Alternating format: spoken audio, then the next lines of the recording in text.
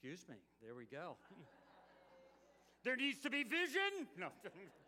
Boy, I lost my moment. Sorry for those online. You didn't get that. But those things just don't happen. They need to be more than understood. They need to be played. They need to be embraced. They need to be lived. And when that doesn't happen, they're just nice statements. And the same is true for us as Christ followers. Listen to this. If you're not a Christ follower, not so much. But if you're a Christ follower, you have a mission. You have a vision. And there ought to be principles that you and I live our life by. Core values. Now, we would say they stem from the idea of the Great Commission, the Great Commandment. We've talked about that. We've talked a lot about mission and vision. But those things need to be integrated. Last week we started to talk about our core values. We have 5. You could have 6. You could have 3. These are ideas. These are concepts that we want to live our lives by. And whether you have them stated, whether you've got your mind wrapped around them, you have them. You have a mission. You're living it out. You have a vision. You're living it out. You have core values that show up in your everyday life. Maybe somebody could tell you what those are if you can't see them, but we all have them. We're not a blank slate.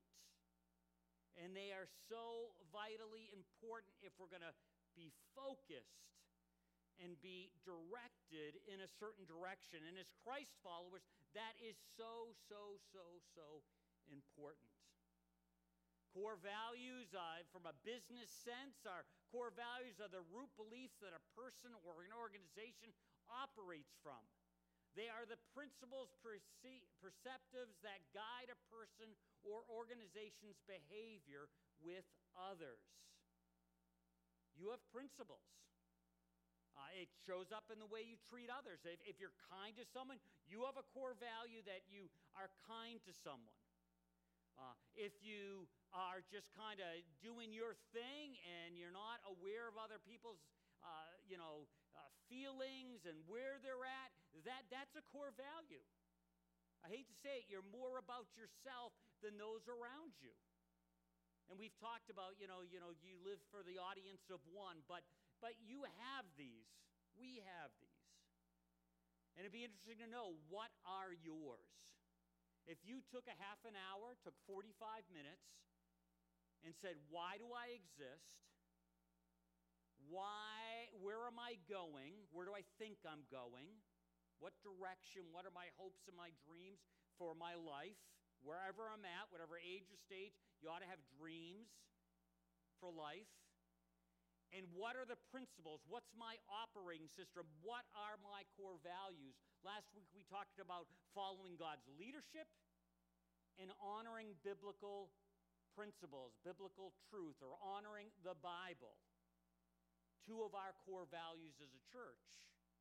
And so in theory, those things show up in the way we operate. Today we're going to talk about another one. We're going to unpack something else. And again, this all comes down to, how do we live? How do you live? You know how you live. I know how I live. It's not totally a mystery. By the end of next week, you can look and map your life and see where you went and see how you live. 90% of life is responding to life, not necessarily what happens to you. That's shown through our core values, our mission, and our vision for our life. So how do we live? Do we live like this couple? Keep breathing, sweetie. And just look at all the big, expensive equipment. Do you charge by the hour, or how does that work? 2 nurses. Wow. 2 nurses, 1 baby. We're actually okay if you want to clock out. Is this something that I could do? The epidural? Yeah. Do you need an epidural? I mean, I've got some ibuprofen right here that might...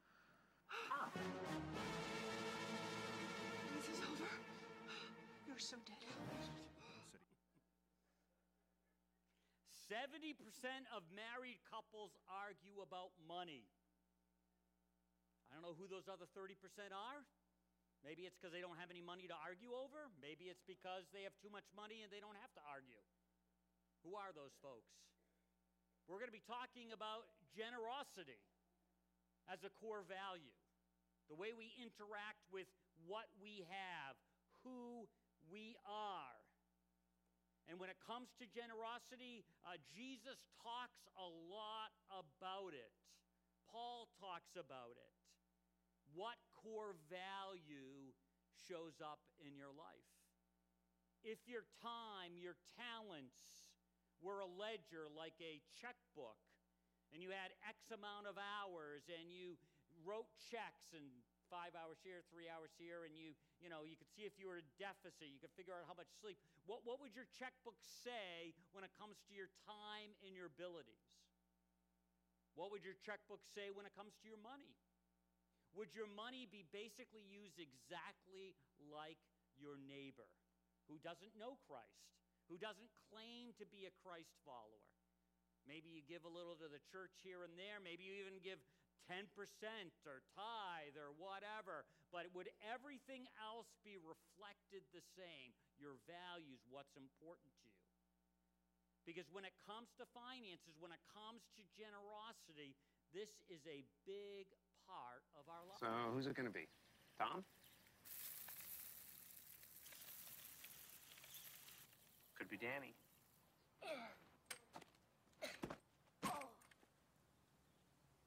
Guess it's Aunt Maggie.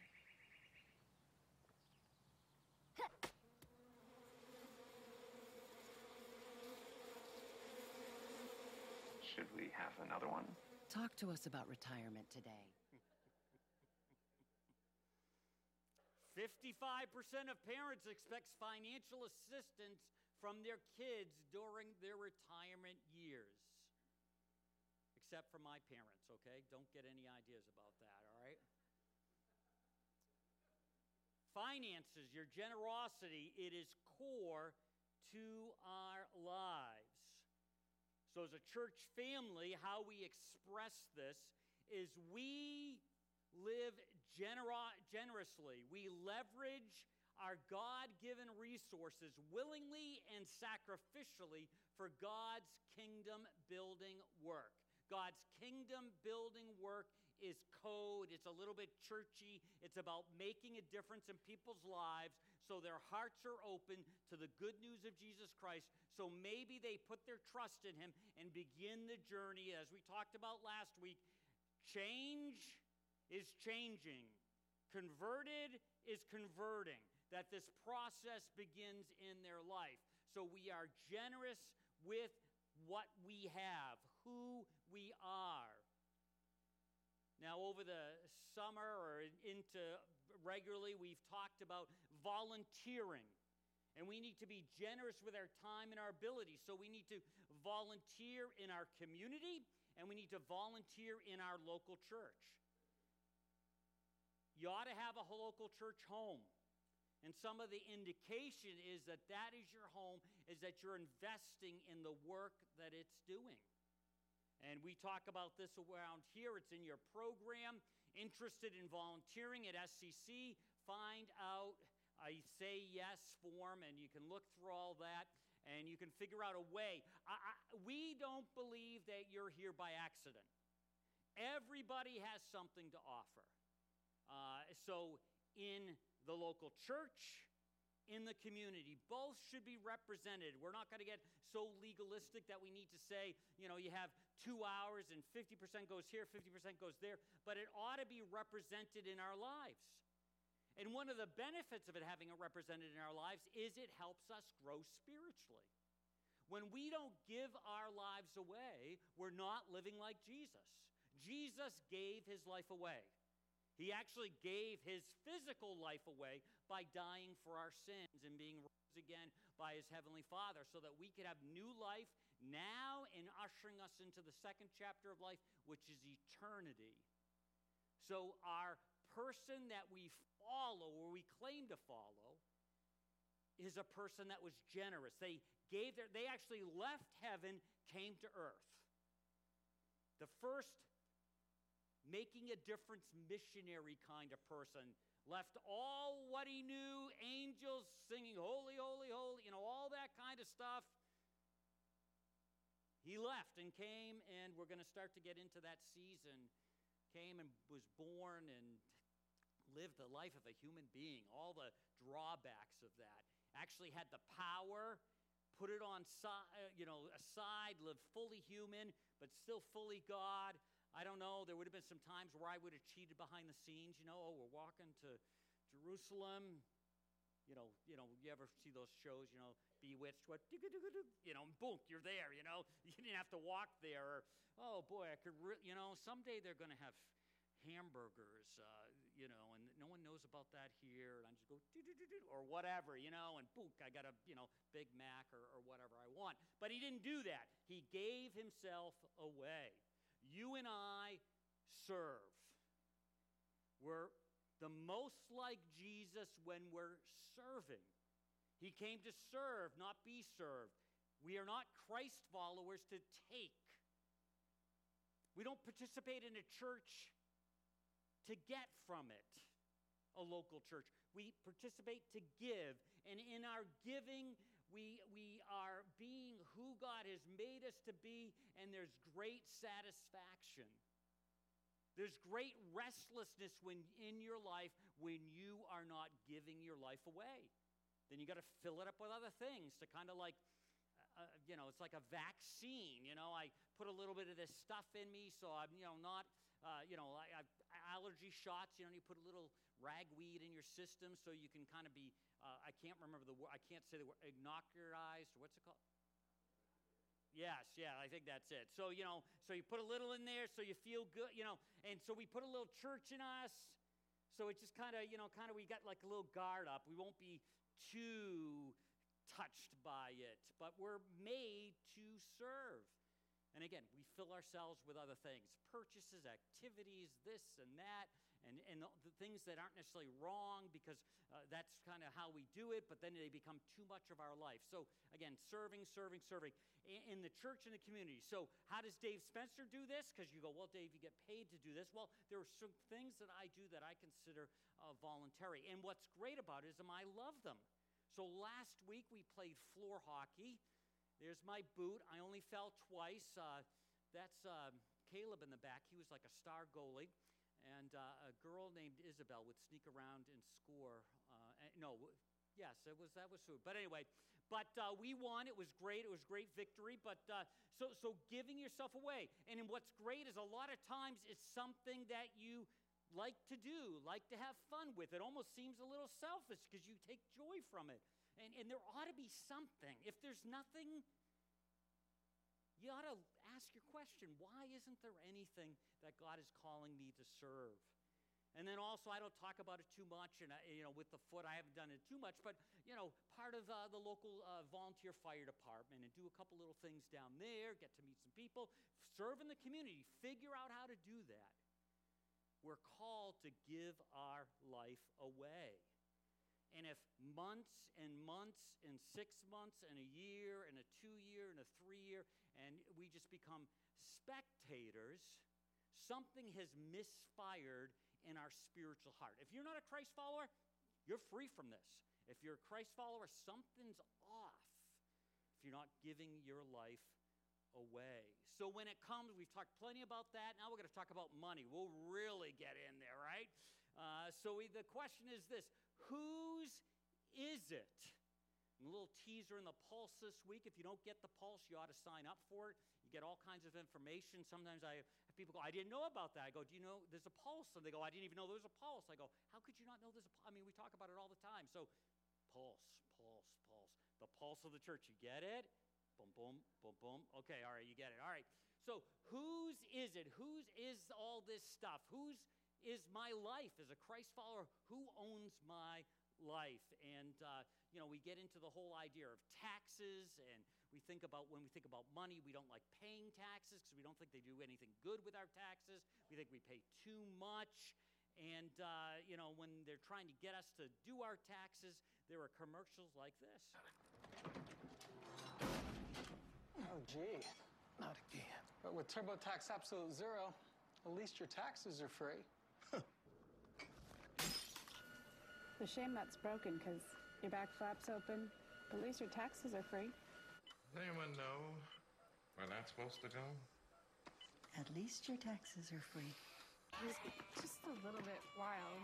That kid's a crazy nightmare child. There's something I never thought I'd see. Doesn't look that bad to me. At least your taxes are free. Have a good weekend, Leslie. At least your taxes are free. We all don't like paying our taxes, so if at least it was free to have someone prepare them, if you really look into that, it's not as free as you think it is, but that's a whole nother story. But again, taxes, they just bug us. No one's happy about doing that for the most part. So we've got this story, and taxes were a problem back in Jesus' day. Jesus talks about this. So we're going to look at Mark chapter 12, and we'll start in verse 13. Later, they sent some of the Pharisees and Herodians to Jesus to catch him in his words. It's amazing. These two groups did not like each other, the Pharisees and the Herodians, but they liked Jesus even more, and so because of that, they kind of got together. Sometimes we see that in the political scenes. Two groups don't like each other, but then they don't like somebody else more, and bang, they're best friends. So to try to catch Jesus in his words, they came to him and said, "Teacher, we know that you're a man of integrity. You aren't swayed by others because you pay no attention to who they are, but you teach the way of God in accordance with the truth. Is it right to pay the imperial tax to Caesar or not? Should we pay or shouldn't we pay?" But Jesus knew their hypocrisy. "Why are you trying to trap me?" he asked. "Bring me a denarius and let me look at it." They brought him the coin, and he asked them, "Whose image is this? And whose inscription?" "Caesar," they replied. Then Jesus said to them, "Give back to Caesar what is Caesar, and to God what is God's." And they were amazed at him. They turned the table. "Whose is it? Is this money? What are we supposed to do with this?" This question was a trap. And it can be a trap for us. Whose is it? Our money, our stuff, our abilities. Whose is it? And again, you had these two groups getting together because they wanted to catch him. They wanted to trap him. It was a setup. And whose is it becomes a setup to see what's really going on in Jesus' life, but the tables are flipped and we see what is going on in the people's lives who are asking the question and who are in the area. It's interesting when you and I get into these situations, you see Jesus, they're starting to flatter Jesus. They even say, you know what God says. You follow his instructions, which you wish they could have had a tape recorder and brought that out later on, because obviously they didn't buy into that. They were trying to enlarge his head. They were trying to flatter him. We have to remember that. We have to be aware of flattery. Sometimes it's a setup for us. A lying tongue hates its victims, and a flattering word causes ruin, puts you at ease. If you're not being careful, someone might come up to you and it surprises you. They're flattering you. Pharisees, Herodians, these are usually people that aren't into Jesus, and they're flattering him. And he got it really quickly. We need to not be, paranoid, but we need to understand that when somebody gives us flattering words, there might be something else. You wouldn't believe this, but as a pastor, sometimes people come up to flatter me, and then all of a sudden there's this other little, "Hey, why don't we do this? Or what do we do this? Or what about this?" And they're trying to get their way. Actually, sometimes I've had people over the years, and they don't do it much anymore because Cindy doesn't know everything that's going on. They will go up to Cindy and start flattering her, flattering me, and then they've got this little agenda. I'm sure that never happens in any of your business settings or any of your neighborhood settings where somebody's kind of stroking you, maybe even in your family. Hey, Dad, da-da-da-da-da. And all of a sudden, something goes on, and they've got some kind of little whatever. Have to be aware of that. Jesus was aware of that. You got that whole flattery, and then bam, comes the question. And it's amazing. This question is very simplistic. It's very easy. It's a yes or no. It's a right or wrong. Should we pay or shouldn't we pay? Yes? No. And Jesus knows exactly what's going on. The hypocrisy. You're trying to trap me. This word trap has the idea of catching a prey. It's like what you do with hunting. And some of you guys are getting ready to hunt and go after these, get some deer so I don't hit them with my car, please. That sounds so selfish, but, there's just too many running around, especially in my neighborhood. So please do your work and do it well. Help me out. But anyway, the whole idea of catching something, trapping something, and they're trying to do this, and the word has some violence with it. And this is what the idea is they're trying to do violence to Jesus. They're trying to trap him and catch him and have him. And he sees right through it. Now, a denarius looked like this. This is Caesar on one side. His mother's picture was on the other side. This was basically one day's wage. So who are we supposed to pay this thing? So they bring one right out of their pocket, and there it is. And it's kind of interesting that this is actually an affront. It reminds the nation of Israel, southern kingdom, all that they're under subjugation by the Roman Empire. So every time they're doing some commerce things and they're paying using this stuff, it's just as in their face. It's in their face that they are doing this. Also, this whole thing on the backside, the mother, she's like a goddess or something. They think the emperor is kind of like a god too. And all these kinds of things are going on. And so this is like having an idol in your pocket. So not only is it painful politically and tax-wise, but it's also spiritually very painful. And so this is just a terrible thing. But it's kind of funny. Jesus doesn't have one in his pocket. There were times where Jesus lived really close to the wire, and there were other times he didn't, but he didn't have one in his pocket. It's interesting that the people that are supposed to be like politically pure, religiously pure, all these kinds of things, they have one of these idols in their pocket that they're so upset about. So somehow they kind of fudged on that. They probably shouldn't have had something like this because they were, in a sense, I don't know what they would have done. I don't know if you just use gold or whatever. But this was the image of Caesar, and they weren't supposed to do things like that. And their response, obviously, because he turns the table on them, is they're amazed at him. Just take a breath. Are you amazed at what Jesus does there?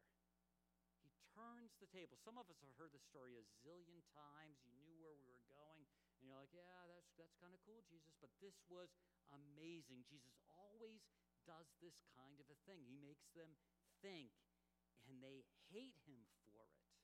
He doesn't get defensive. He doesn't get in their face. He just makes them think, and that's worse than losing your cool. That's worse than losing. When you're in these situations, and we ought to pick our battles. When we're having a conversation with someone, are we keeping our stuff together? Are we having a tone? Are our answers said in such a way that at least the tone is amazing to the person that's hearing us? Or do we lose it?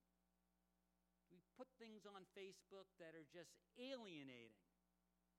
I don't know of many people that have seen one of these provocative posts on Facebook, especially when they have a spiritual connotation to it, and said, ooh, I'm going to follow Jesus now. Never seen that happen. I've seen them say, that's why I don't follow Jesus. I've never seen anyone go, oh, that kind of draws me in. Again, this comes back to vision, mission, and we're going to see 5 core values. We'll talk a little bit more about the core value of pointing people to Christ, about sharing our faith later on. But again, this idea, those things, do they control even, your Facebook, core values, how you live? So as we're thinking about this, a couple little takeaways here is, first of all, I would say, follow the government as long as you can. Paying taxes is something you have to do.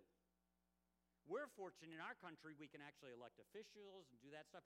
Some of us feel like we're just stuck in a state that won't ever maybe vote the way we want, or some of us say, yeah, I'm in a state that votes all the way I want. But follow the government as long as you can. Honor the government. We could go through lots of passages that talk about honoring the government, following the government, and the government that Paul is talking, the government that Jesus is talking about, were horrendous, unjust, in your face, just horrendous. And there's even these ideas that God has put that government in place. Like the idea that God has put that government in place for Christians to live in that environment and to actually have an influence in that environment. When I get into these conversations about where the country is going, and we're like, there's at least how it works. 3 fingers pointing back at me as a Christ follower. We kind of lost the ship. And I think some of it's the way the world's going, but I think some of it is because of us. We went along with it. Or we stood against it in a way that nobody would ever listen. When you stand against something, you want somebody to listen. You want them to hear it. You just don't want to be right. Being right and losing your audience, who cares? Some of us will do that with our children. I can remember being right, but being right in such a wrong way that I lost the hearing of my kids. I can remember one time where Sarah especially, I thought she had done something dishonest, and she is a prides herself maybe a little too much being righteous and doing things right. And when I even brought it to the table that she might not have told the truth, I lost it. She was crying because she was an honest person. Not a perfect person. And I had to come back and apologize, and I made sure I didn't do that again. And I don't think I really did. But this idea of, again, you can be right, or you can be, your approach can just be just destructive. So anyway, when it comes back to the government, follow as long as you can. Point to good ways. Point in a way that you might get some hearing. Don't just say things so no one listens. And there will be days where no one listens. But just ask yourself, would that cause somebody to take a step or lean into my perspective on what I'm doing? So anyway, the idea, again, follow government as long as you can. Romans. So to resist authority is to resist the divine order of God, which results in severe consequences. Fulfill your obligations as a citizen, pay your taxes, pay your bills, and respect your leaders. Unbelievable. And you know that Paul is killed by the government eventually. Most of the disciples, probably all but John, martyred by the government. And Paul knew that. And Paul writes this. I don't know how he wrote it. I don't think he just wrote it on, I'm going to write this. It really sounds good, but I don't do that. That's for you guys. Listen to what I say, but don't look what I do. He did that. I don't know how he navigated that, but there are other passages that talk when we're in those moments, we can depend on the Holy Spirit to guide our words, guide our responses in such a way that maybe we don't get out of the heat, maybe things don't turn our way in the immediate future, but that we honor and glorify God. We sung about honoring and glorifying God. the idea of, revealing Him in our actions. That's how we honor God. People recognize there's something different about that person. Yes, they're a little weird. Yes, they're a little fun, whatever. But they also have this other layer to them, this spiritual layer, and I don't totally get that. I wish I even had that to some degree. So again, this idea of follow the government as long as you can, it's a biblical response thing. Following God's leadership, honoring the Bible, there it is in Romans. Is that a core value of yours? Yet at the same time, there is this other side to this. Peter and the other apostles replied, we must obey God rather than human beings. This wasn't about taxes. This was about sharing the good news, communicating faith in an effective way because it was getting traction. If they weren't doing it in an effective way, the Pharisees at the time in this passage would not have said, hey, stop doing that. They were gaining traction. If they were just doing it and nothing was happening, they'd go, who cares? But they were gaining traction. So this is the place, this is the primary place where they didn't obey. You see, follow government as long as you can. Follow God as long as you live. A little different there.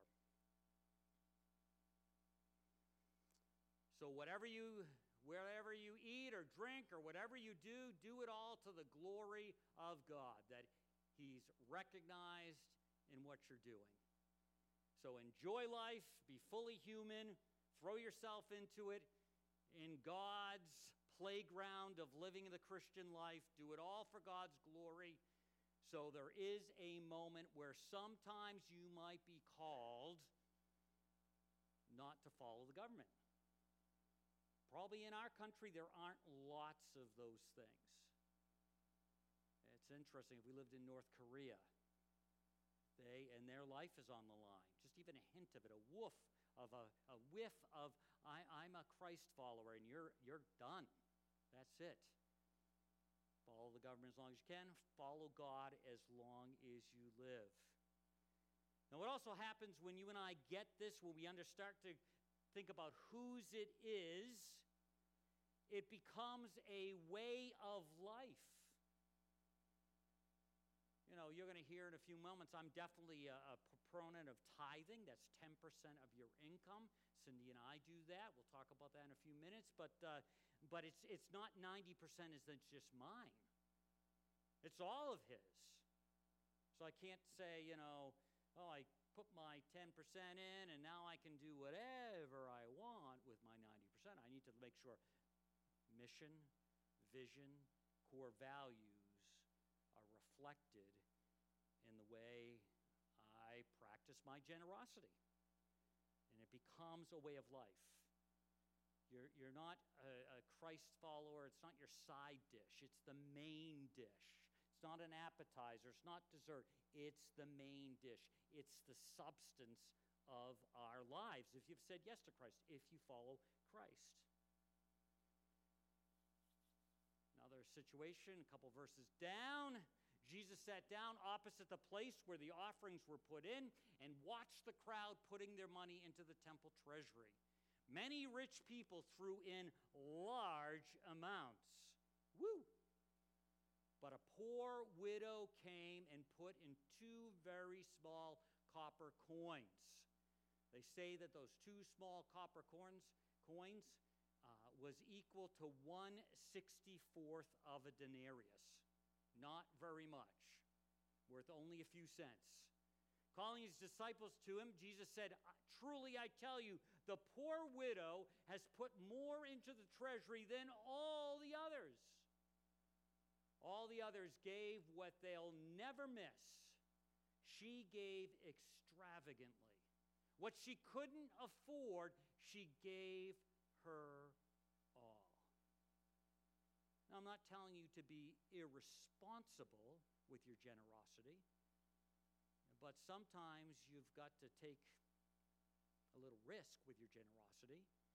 I'm not going to tell you what that looks like. I'm going to tell you need to walk with God and be so tight with Him that He lays it on your heart. I don't know about you, but there's been times where I've been told to be generous with something in my life, and I know it's from God. I know it's not guilt from some other situation. I know it's from God, and I need to step in and do something that I just have to do. And you can have that relationship with God if you're following Him. You ought to have that relationship with you. Your giving should not be a rule. It should be heart-inspired. And this woman, I would have told her, don't put in all you have. I would have probably given her some extra money. I would have given her a quarter of a denarius, so at least she had a quarter of a day's wage so she could go do something. But for some reason, she gave it, and Jesus didn't stop her. She was worshiping God, showing God has value in his life. And in this situation, she's called to do it, and Jesus puts that out there. I've had people be foolishly generous, and then I've had to help bail them out because they gave all their money to this, and they were being generous, but now they don't have money to fill their oil tank.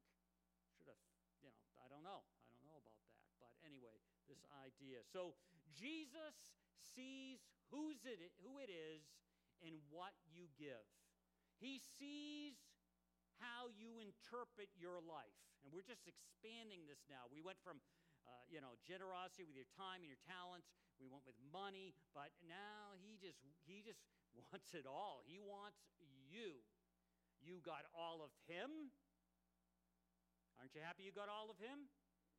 He didn't give you just a little forgiveness, a little of this, a little of that. He gave himself. And it's not to make you feel guilty. It's just when you don't give yourself to it. If you're a Christ follower, if you're not a Christ follower, these ideas are for us, not you. You're missing out. When you get to heaven, the next chapter of life, it's going to be all of this. All of this, I'm all in. So let's practice up a little bit. Let's take a couple steps in that direction. Some gave a lot as they have a lot. That's good. That's great. That's the way it ought to be. Found these pictures of the boxes that they gave it in, and they look something like this, and they were designed to make a lot of noise when you put your coins in it. In the old days when we passed around offering plates, that's where you got the felt in there, right? So it doesn't cling, cling, cling, cling, cling, right? And so in today's day, if we were still passing around plates, unless you're putting your gold pieces in there, you ought to not hear anything because it's lots of paper. But back then, coins, and you can see those.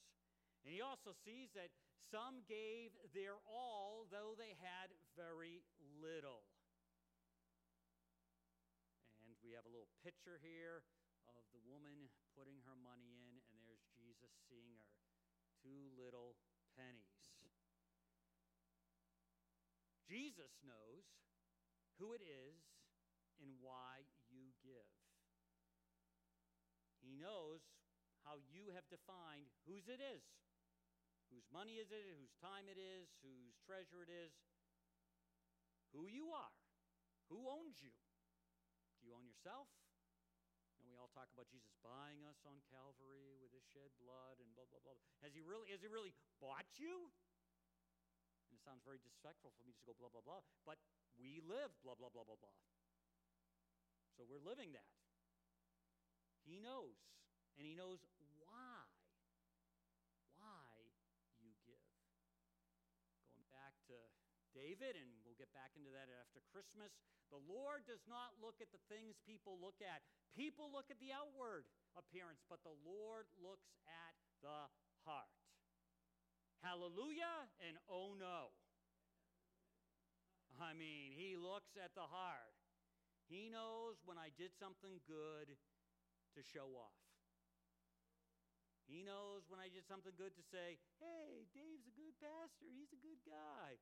And when I did it out of the depth of my heart because I value Jesus and I want to show that I love him. Not because I want to earn his love, but I just want to say, Jesus, I love you so much that I'm moved to be generous and give a part of my life. I'm not even giving give a part of my life. Be willing to give it in your name, and you know. There are times, and it's not a secret game, but there's times I really want to make sure that I haven't told anyone, or nobody knows, because I want it to be between me and Jesus.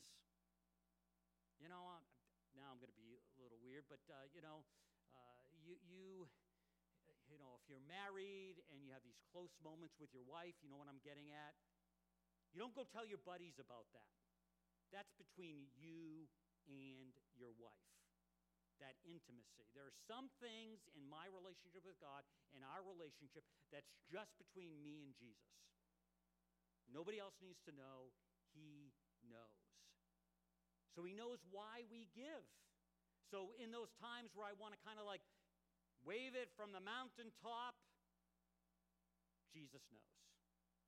Jesus knows. And I try to take satisfaction in that. Remember, behavior is not always a genuine indicator of our heart. I've seen a lot of people that have behaved well, that have gone through the motions, and then the bottom drops out of their life because it was a game. And you go, how can that be? They seem to have turned their back on faith, their spouse, their whatever. They were dishonest, and you go, how can that be? It's because their behavior was not an indicator of their heart. Fortunately, we're told in Jeremiah, heart's deceitful above all ways. We're also told that God knows the ways of the heart. So if you're close to God, he sorts all that out, and he helps us. That's a gift. I want to know, not all the time, but most of the time, I want to know when I'm just going through the motions and playing a game. Because it doesn't count. It's just for me. So behavior, giving, generosity, it's not an indicator of really what's going on inside the heart. Sacrificial gift giving thrills Christ, even if the amount is not very large. And in other messages, when we've talked about this a couple of years ago, we talked about there are times where you and I should give sacrificially. I'll be honest with you, Cindy and I, tithing is no longer sacrificial. It's like paying a tax. Don't even notice it.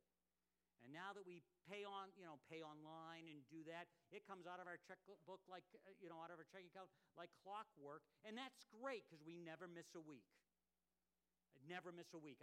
If you miss weeks and you really don't want to miss weeks, that's one way to do it. And if you're not here every week, but however you want to do it, but that's been a great thing for us because we've since we started giving online, we haven't missed a week in 4 or 5 years, and that's no nobility on my part. It's just because it automatically goes out every week.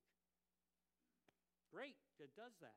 Now I will say this because Martha, our treasurer, would slap my hand. If you decide to do that, do it from your checkbook directly or your savings account directly, because when you use your credit card, a little bit more of a percentage goes to the credit card company, whether it's a debit card or a credit card company. So just put that out.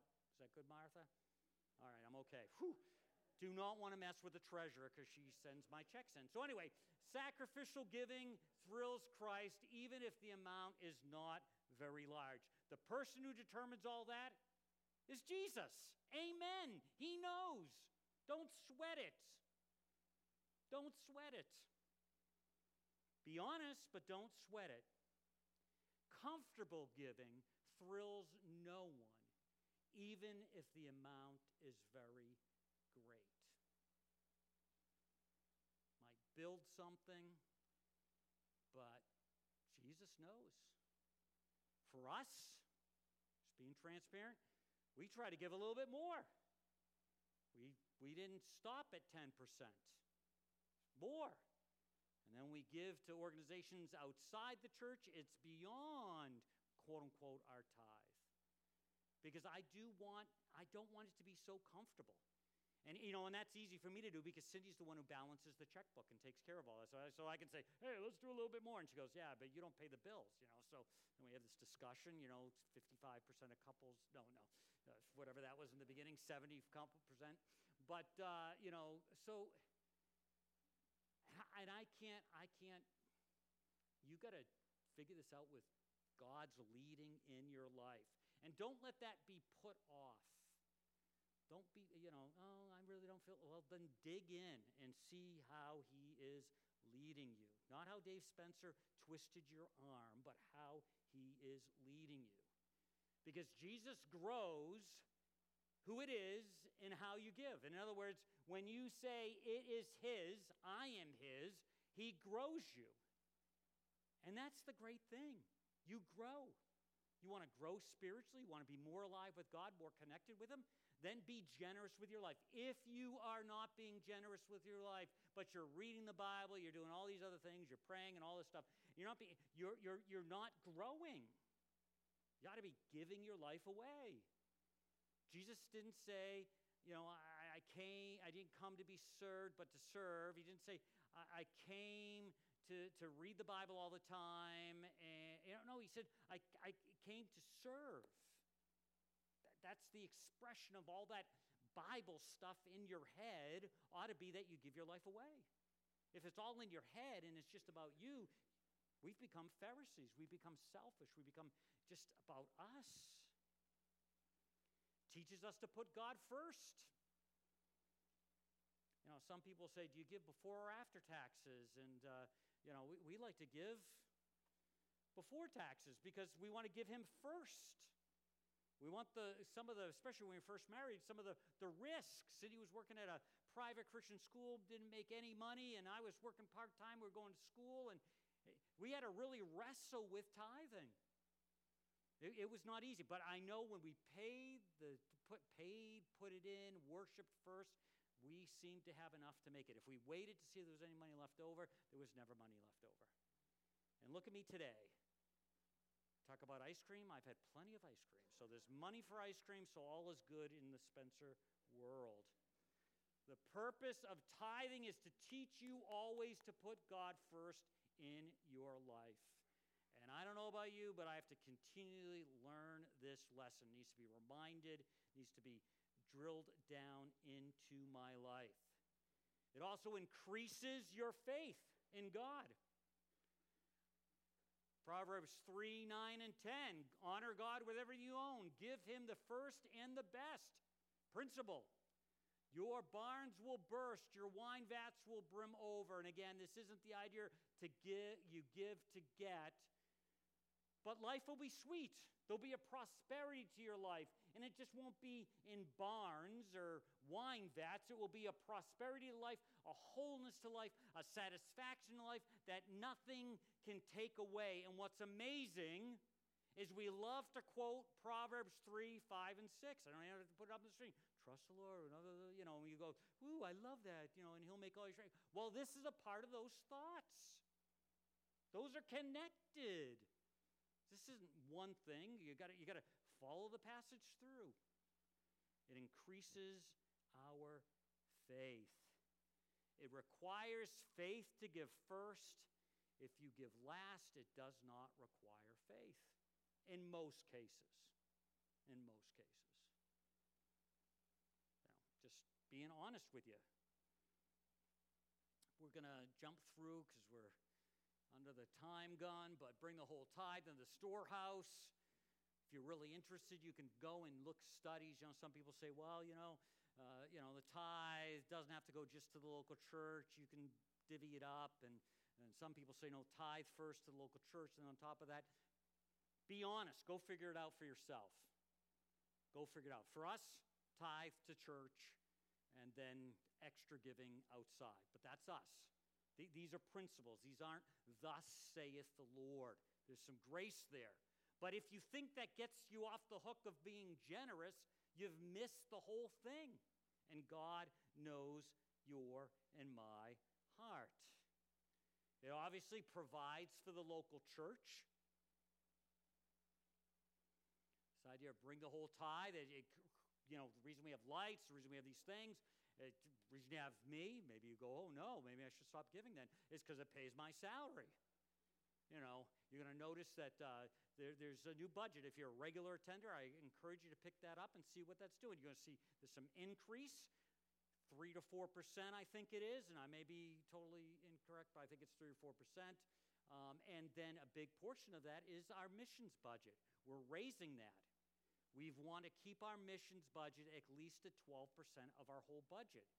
When we first got here, it was higher, so the reason we've not increased the budget is we've made that in alignment, and so that's why we're increasing that. If you're on the missions team next year, you're going to have some fun because you have some things to think about. How do we steward what we have in this missions budget? So we thought we need to do that.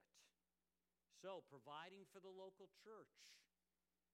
This is how things happen. That's how you bought a Christmas tree. Some of us, if I told you how much that Christmas tree cost, you'd go, and then some of you say, oh, that was a big deal, you know. But anyway, we got that Christmas tree because we're trying to do an outreach. There's other things going on. I don't know if you noticed, about 2 months ago, new tiles coming to the floor. It just makes it a little bit more nicer because of all the stain stuff. Again, it's about people, not buildings. It's about events to use this building, and that's great. So when you think about generosity, I want to leave you with this thought.